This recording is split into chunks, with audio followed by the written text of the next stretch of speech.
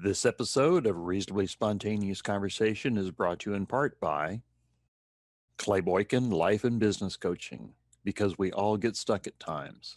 For more information, visit clayboykin.com. By Janelli Bean, for fun and engaging children's books with cute and colorful characters. For more information, visit janellibean.com. And by Wise Owl Organizing, simply set up for you. Organizing consulting and clarity coaching, virtual or in person. For more information, visit wiseowlorganizing.com.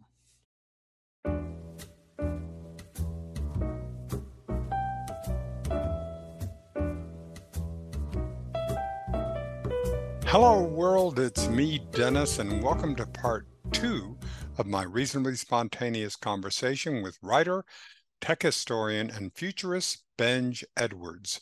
We ended the last RSC agreeing that we live in interesting times, to put it mildly. Here is how we picked up that conversation. Can you take me over let's say the past 10 years, or just give me some span of time, when you have changed your mind about something that you thought was for sure, and you went, oh, that's not true. And then your own learning, take me through that process of when Benj Edwards goes through oh, wow, that's different than I thought it was.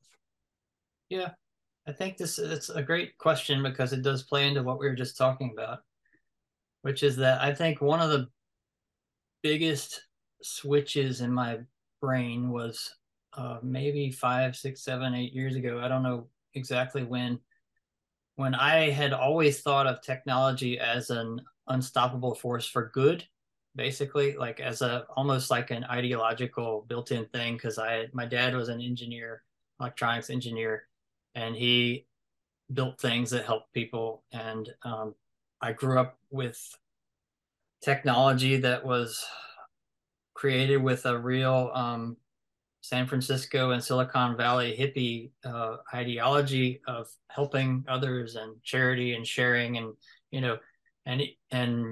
making money, but helping people along the way.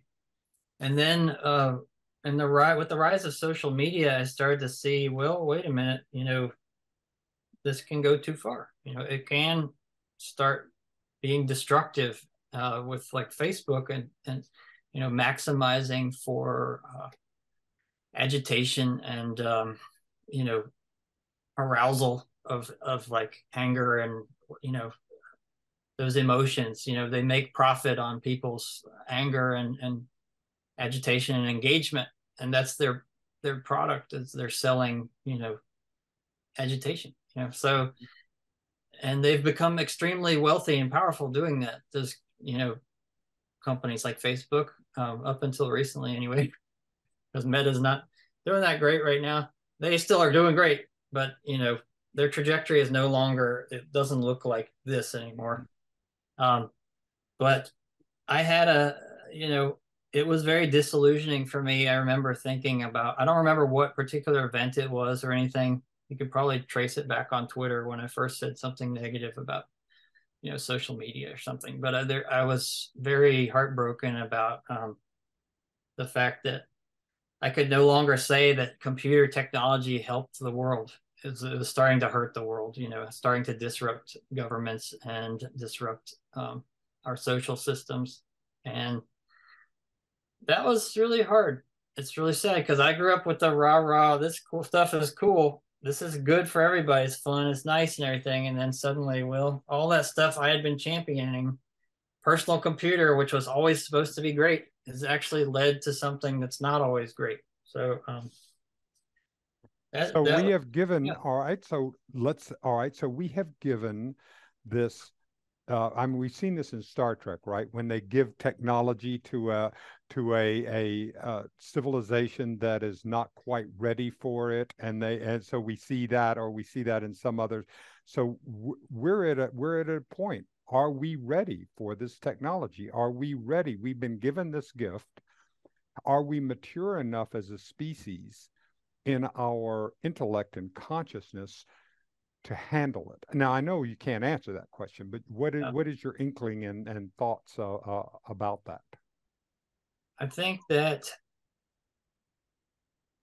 we have always been disrupted by technology. It's been like, I have this theory I've been working on for many years that is, I've always wanted to write about, but I never really got to it, about consensus and how it's reliant.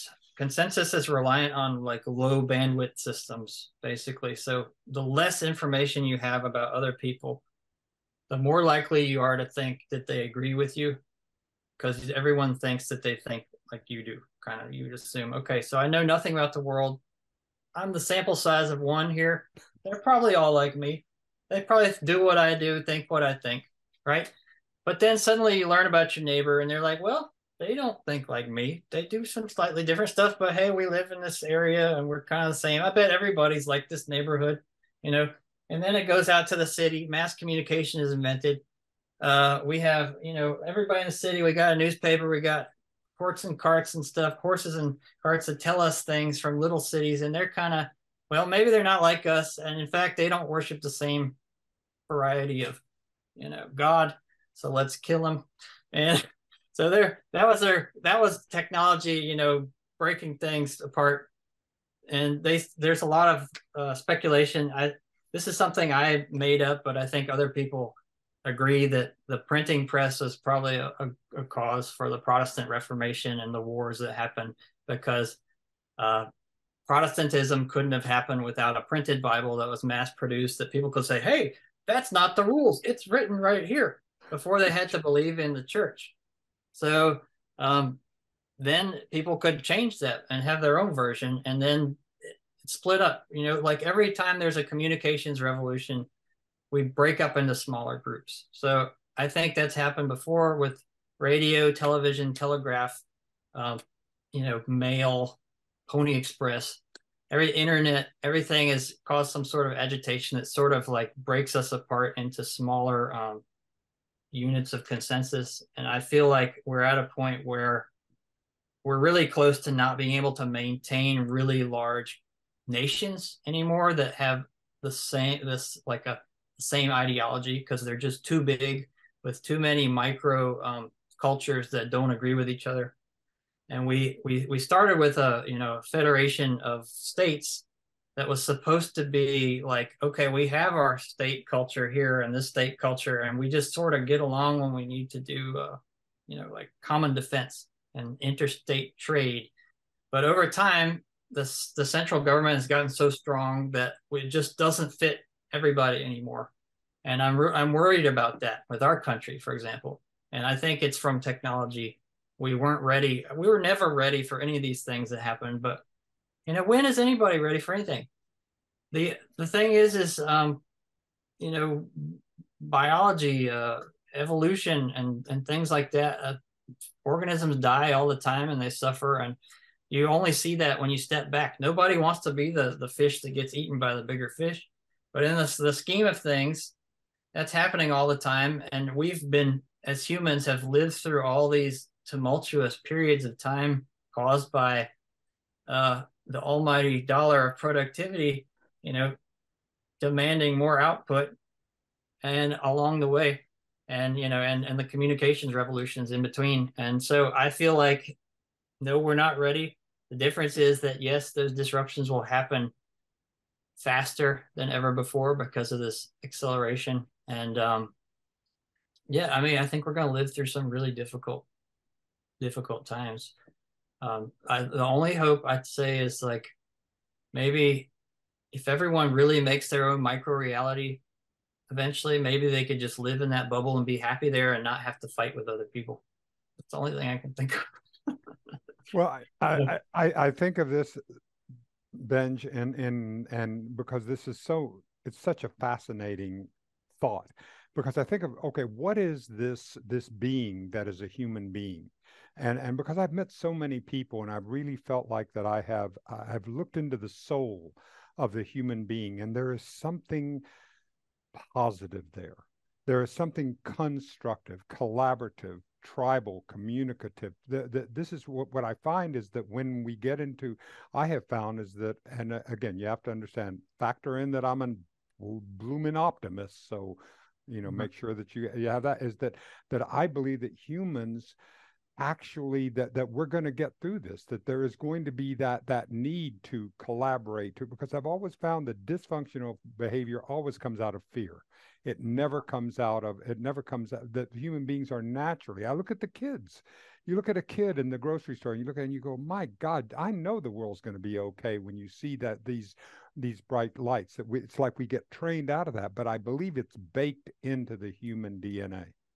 Here's what, yeah, I agree with you in general. Humans will persevere and survive, but our systems will change, and they've always changed. Like our governments will change. We may be at the twilight of America as a union of 50 states. I mean, that's just something, it can't last forever. And so that's what's scary to a lot of people. They say the world is ending, but it's not really the world. It's just our government system or our cultural systems that are changing. And the status quo is being destroyed. Because like even at my age, I'm 41. I grew up in the 80s with a certain type of media reality of things were that way, and they're just not that way anymore. So my world is already broken and destroyed by technology. And that's probably happened with every single generation through history going back. But the fact is that you were there when it happened. Yeah. You were in the room when it happened, in actually during the process when it happened, and documenting history as it happens. Yeah, I don't know why, but I wrote that down. I think when I started my blog in 2005, I said something like, we are in the middle of the most important transition in human history since whatever, like the invention of fire or something. Even in 2005, I was thinking that because of, what I read in Ray Kurzweil and what I was thinking about the information, the computer as becoming from a separate object and box, something that's integrated first into our society and our economy, and then eventually into ourselves. And so we're already partly there with the smartphone, like we talked about, and just augmenting us and our intelligence and our productivity. And I wanted to say, like, I realized I'm sort of part of the last generation that grew up without the internet when they were kids. I started using the internet maybe a few years early, like 94 or something. But I still went to libraries and looked up books with card catalogs. For example, we had paper maps, we got lost. There were a lot of things that I still knew. But so the weird thing is that, so I look at my kids and I look at me, and I have more in common with my parents' generation now, growing up in the 40s, 50s, and 60s, than my kids' generation, like in terms of the technology and the tools we use, which is something I never expected. I thought it was like, wow, who could, the 80s and then the 50s, they're so different. But now it's like, you look back, they had the same thing. They had a telephone, they rode their bikes around. The parents didn't know where they were. They could do anything they wanted. I was like that as a kid, but my kids are not. Everyone knows where they are. Everyone's connected all the time. And there's corporations conspiring to track your every move and understand everything you ever do in your whole life so they can make money on it, which is a whole different set of criteria than when I was a kid, where they were still pretending to do good things, at least while making money. So, yeah. Well, let me ask you as a father, very quickly, because I have about 1,000 more hours of questions, but do you feel that I talked to a librarian and read about a librarian who talked about that we have digital immigrants and digital natives, and that the digital natives, they were actually wired differently, that the brain has a different wiring than those of us who have to go from linear to digital and make that translation as if I was had to make the translation in language all the time, that there's a difference in it. Does that hold any intrigue to you? Yeah, I think that's probably correct. There's, from my knowledge of science and neurology, there is a period of time when babies learn very rapidly and their brain is developing, and that period of time, what you feed it, what you feed them is going to determine a lot of things about them. I know I talked about genetics earlier. There's a big component of that, but there's also the feeding during that period of what language you teach them, what skills you teach them, how much you love them and care for them, how much they feel fear and things like that, and how quickly they get information could be one of those things. So my kids grew up with, I guess they had iPads for playing games. Their attention span is microscopic, but it's all parents of my generation now. It was too hard to resist letting their kids occupy themselves with this amazing rectangle. Exactly. And how that, well, when you say attention span is microscopic, could they within that microscopic time observe and learn faster than we could in a much larger time span, that they were just truncating it out that they can get it? And or is it the same? Is attention span something that is immutable? I think it's possible. I've seen like the speed of other, just generally, this is a weird different thing, but the speed of people's brains seems to be different. And sometimes it's based on where you live, like cultures. Like in the South, people seem to think kind of slower. They talk slower, they act slower. In the North, for example, they seem to act faster. And I honestly, people could say, oh, that's just how they talk and stuff. But in my experience, you can overwhelm people down here really quickly if you talk way too fast. So I'm from the South, but I have to slow down and really spell things out for some people here. And in the North, then they're like a machine gun. So that is probably like a cultural thing that was taught to them when they were kids by their parents, and it's passed down. I believe you could probably take someone from the South and raise them in a Northern family and they could think that fast, and vice versa. It's like how they were exposed to that culture around them. Because we are all like neurological like networks and machines that like absorb. We're training kids when they're little, like we train AI now. Sure, it's different on the details and everything, but I think it's a pretty good metaphor. I've learned a lot about myself too, just thinking about how AI works these days. Just like what?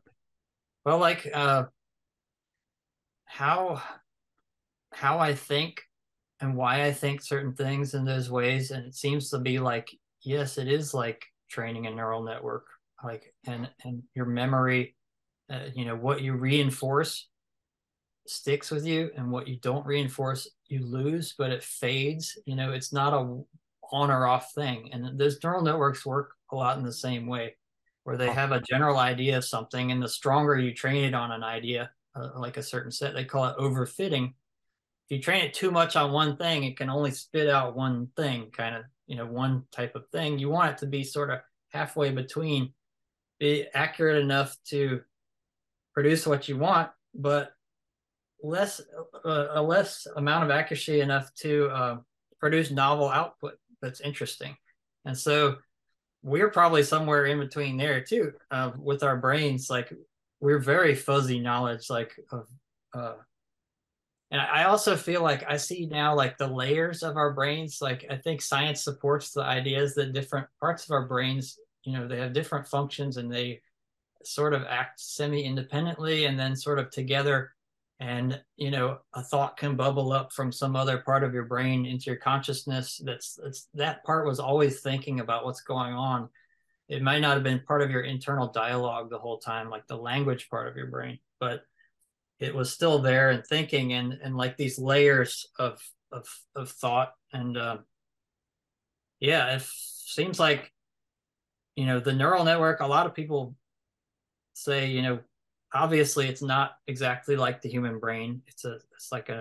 It's inspired by it, these neural networks that people are using, but it seems like a pretty good metaphor to me. Like I'm sure there's something more accurate will be invented eventually that's even closer to it, but for right now it seems to jibe with my experience as a human being, which is crazy. Do you come up against your own conscious and unconscious biases? When they come up, I mean, do you get a chance to recognize them and go, whoa, what is that really about? Yeah, sometimes. I don't know. I grew up with, I guess cultural values that were created mostly either by my parents or through television. Mm-hmm. And so there's a lot of, when new cultural ideas come around, like, I don't know, what's a good example? I don't know, like there's been a lot of growth involved with recognizing like different, like the whole gender conversation right now, for example, is something that was very alien to me and probably a lot of people in my generation, because we didn't grow up with that knowledge put into us. That was not part of our training that there's a spectrum of genders, for example. And so there's a new idea here that says there's a spectrum of genders. And so you can easily fall back. I believe there's a spectrum of genders. I understand that. But part of that brain that was trained in 1982 or whatever still can come back and say, well, this is kind of weird, But even if it's wrong, you catch yourself and you say, well, there is new information, time to like re-examine. And I think that also supports the layers of the brain where there's parts of you that are, doing different things all at the same time. And I believe that you can have cognitive dissonance where you believe two opposing ideas because you never stop to reconcile them completely. So I had that happen to me when I grew up in the South, and I mean, actually, I'm 74, so I grew up during the Jim Crow era. I got a chance to see separate but equal, to be able to see it from the white side, to see, and I remember, because we were culturally liberal, and I thought I was really had reconciled everything between the races, the understanding that, and then I'm watching TV and I watch Captain Kirk kiss Uhura. Mm-hmm. And I had a visceral, physical reaction to that. Mentally, I was already there. I'd already dealt with it, but I had no idea that I had internal unconscious biases that I needed to deal with about the racial awareness that was there, and so they come up and they bite me. Yeah, I understand that completely. Having grown up in the South, it's very relatively conservative. Interracial relationships were taboo even when I was a kid, and it doesn't bother me at all today or anything. But I understand that sort of, because it was just part of the culture you breathe. And I thought I was extremely liberal too. It turns out there's always someone more liberal than you are. And I look more like a centrist now. I tell like when I meet people out in the country here, they're very conservative. Someone tried to ask me what my political views are. I said, well, if I were in the country, you'd think I was liberal. If I'm in the city, you'd think I was conservative. Somewhere between there, kind of like, I don't know if that makes any sense. But yeah, I try to be moderate. But, for human rights and decency, obviously, too. And so, yeah, I understand. I love the idea of decency, because that to me is what is one of the things that is moving, and I believe that decency could be our savior. The idea that treating one another decently, because when I look out at Elon Musk and the way, I do not see a lot of decency in the way he is treating that organization. Mm-hmm. That there is a decency, or when I look at some of the political contests, that the idea of decency, how do we value that, and to see, is it an important commodity and an important part of it? This is one of the reasons why I believe that we are over masculine and under feminine. We need more women in, because this is going to help to increase the decency index. Yeah. Decency right now is in short supply, obviously, because our society right now is running on that agitation machine. Like, our media is completely governed by algorithms, even if they don't realize it. Even then, the traditional news media is driven by what happens in the social media space. So decency doesn't get a lot of clicks, it doesn't get a lot of engagement, and so it's not popular at this moment. But in that, the theory I was telling you about, consensus, looking back at history, yes, I lined up some revolutions with things like the Civil War, was actually precipitated a lot by newspapers and the telegraph. But we're not still at civil war. Something happened to make that stop. And, and I think that we will have periods of unrest, but what happens, I think, is we form into new cultural groups that are decent within themselves and maybe indecent to other groups. But that's sort of like we're at a stage of breaking apart the stasis that happened after World War II. The 1950s type of, like, there could never be another Eisenhower, for example. Like, he was a very moderate type of Republican guy. He was very liberal by today's standards. But he was someone who could bring the country together and everyone respects him, even if they're not in the same party, that kind of thing. I feel like we are, I'm rambling now, tangential, that, cultural groups have to have their own rules to enforce their membership, basically to survive. And we're seeing a lot of other groups' rules, and they're trying to impose their rules on each other and stuff. And what we need is just a sorting out of these types of groups again, and there can be a peace. The funny thing is, I think that people were upset about like Truth Social or Parler or something existing, like a conservative Twitter.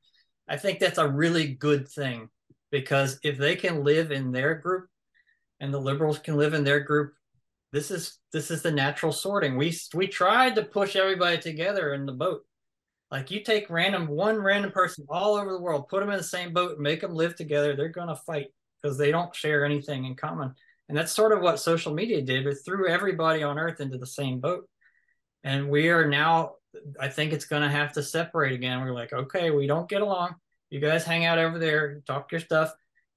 We'll hang out over here, talk our stuff, and that's okay. We meet in the middle when we need to, like, trade and buy and sell things and, have defense and stuff. And I wish that could happen. I'm hoping that's some kind of like new equilibrium will exist. But the decency will only happen within those bubbles. I don't think it will happen between them. And this question is, can our political system survive this kind of upheaval that has never faced these kind of challenges before, especially if people start creating their own alternative realities that are believed by millions of people? I have no idea, so. Yeah, it is a fact. Listen, thank you so much, Benj. I can only ask that in the future, when we get a chance, when there have been some very interesting events and advances, that you might come and share with me again. Share with us some of the opportunities. Yeah, that would be great. It's been really fun. Thanks for having me on. Oh, listen, thanks, Benj, and we'll go ahead and post this up, and we'll see everybody. Thank you for this wonderful time and your attention for watching Benj and me talk about the future, and so much I'm learning. And so we'll see everybody next time. Bye-bye. And scene, I'll cut it right there. Now, I want to ask one thing, just evolutionarily. I have this intuition that AI is our way of creating the next evolutionary species. There's an evolutionary imperative that, that however we went to Homo habilis, got into the, whatever the chimpanzees and the bonobos had that imperative to move to the next one. This is our opportunity to create the next level of species that is higher than us, that we might not even fully recognize as alive, because we don't have the consciousness ability to be able to do it. Like a bonobo might not have the consciousness ability to understand my, something that I care about. Mm-hmm. I think you're right. Something like that. I think it even goes bigger than that. I had a thought recently where the universe sort of has these layers of like physics chemistry, biology, and I think the next layer is information on top of that. So everything was built on the complexity of what came before, and we are creating the information layer right now that runs on top of biology and runs above it, and I think our ultimate destiny is probably to manipulate matter as if it were information. And I think that's, if you just see technology going forever, if we continue on our path, I mean, it seems inevitable that we'll figure out how to do that, mess with the rules of the universe and stuff like that. So yeah, I don't know if we'll be human, on that way, but who knows? Some intelligent creature will be doing it, This episode of Reasonably Spontaneous Conversations has been brought to you in part by In Search of the New Compassionate Male. For more information, go to newcompassionatemale.com.